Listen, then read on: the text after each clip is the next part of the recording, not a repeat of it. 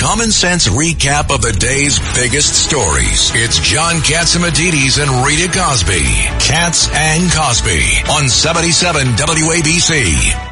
And joining us now is the former commissioner of the NYPD and of also many other offices around the country too as well, Commissioner Bill Bratton. Commissioner, this is Rita Cosby. We have in the studio Judge Richard Weinberg. We also have Ed Cox and also former Governor David Patterson, and the great John Catsimatidis is also with us, joining us remotely. Commissioner, real quick, you wrote, a blockbuster story, just talking about how thin, sadly, that the NYPD is and how concerned you are about the counterterrorism unit of all times right now. Can you talk about that and why, it is so important to have our men and women in blue? The first of the article you're referring to, Rita, was in the New York Post today, I believe. I'm actually in San Diego, California, attending a major city chiefs conference with the 75 chiefs of the largest cities in Canada and the U.S. So there's a lot of conversation today, as you might imagine, about what's going on in Israel. That New York Post piece I wrote was to make it known that the defund effort of the city council several years ago has impacted significantly on the NYPD, and the department has about 3,000 fewer officers than we had several years ago, and the city council will just not hire anymore. At the same time, they're complaining about the department's overuse of overtime. They're using overtime to make up for the loss of those 3,000 officers. And so what happens? Those officers are getting worn out. But more critically, ironically, at this time, the counterterrorism capabilities of the department, which were extraordinarily large, 1,000 detectives in the Intelligence Bureau created by Commissioner Kelly, 1,200 officers in 2 units created by me when I was commissioner. Those units are now down by about 400 officers from their peak strength.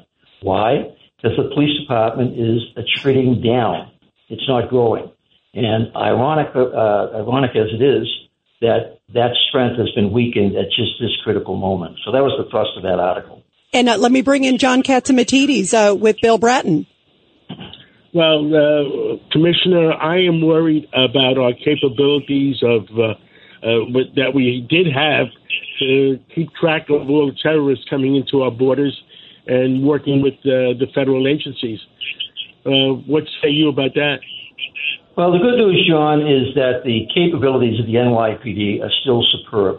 They closely coordinate with the Joint Terrorism Task Force, with all of the federal agencies involved in dealing with terrorism issues. You're referring, I think, to issues along the southern border or Canadian border. But here in New York, even with the shortage of those personnel and those units and the overworking of the offices of the NYPD, the city is still being extraordinarily well served by its counterterrorism personnel. This morning, Rebecca Weiner, who is the new head of counterterrorism and intelligence in the NYPD, replacing John Miller, gave a superb presentation by video, and actually she did not want to leave New York in the middle of this crisis, to the 75 chiefs about what to expect going forward. One of the things we need to understand, while they called for a day of jihad today, not much has happened. I understand there's a demonstration in Times Square right now that at 7 o'clock they're going to march up to the Israeli consulate on 42nd Street and 2nd Ave. But other than that, not much happening. But this crisis is not a one-day situation. If they go in this weekend into Gaza, which is anticipated, we are in for weeks of unsettled concerns about the idea of increased terrorism. So we'll have to understand this is not a one-day event, that people are going to have to kind of adjust their lives around the idea that there is an increased threat potential. But fortunately in New York, we got superb capabilities to defend against it, or God forbid if there were an incident, to respond to it. You know, Commissioner Bratton, what I think about too, just recently, the mayor, Eric Adams, came out and said he's really worried about sort of a lone wolf attack, if you will. Obviously, you just brought up the protests that are taking place, thousands in Times Square and marching all over the place. The other day in front of the Israeli mission, there were thousands upon thousands. How complex is that? From a counterterrorism perspective. And boy, I'll tell you, one thing we do every day here, and I know you know this, Commissioner Bratton, we do a Back the Blue segment. Every day I do it on my nighttime show at 10 o'clock because we love our men and women in blue. How complicated is that with a reduced force, too, right now? Don't we all wish that the New York City Council and state legislature would back the blue? They've been stabbing them in the back for the last several years. But going forward, that the principal concern, Rebecca Weiner references in her comments to the chiefs today, is the lone wolf action. The lone wolf who's inspired by, as they used to be, by Al-Qaeda and ISIS, now the third player entering the scene, the third and fourth player, Hamas and Hezbollah, encouraging, as they did today, a day of jihad, which basically is a day of demonstrations. But the lone wolf is still the one of most concern because the one that's the most difficult to detect.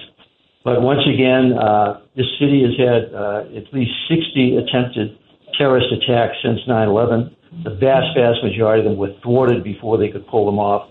There have been several successful ones. But again, while the capabilities of the NYPD, particularly its uniformed resources, have been diminished significantly because of the city's defunding of its police department, the intelligence capabilities, thank God, are still the best in the country. Well, Commissioner Bill Bratton, we thank you so much, and thank you for always shining a light on our men and women in blue. Please keep us posted, and we always appreciate you being here on the show so much.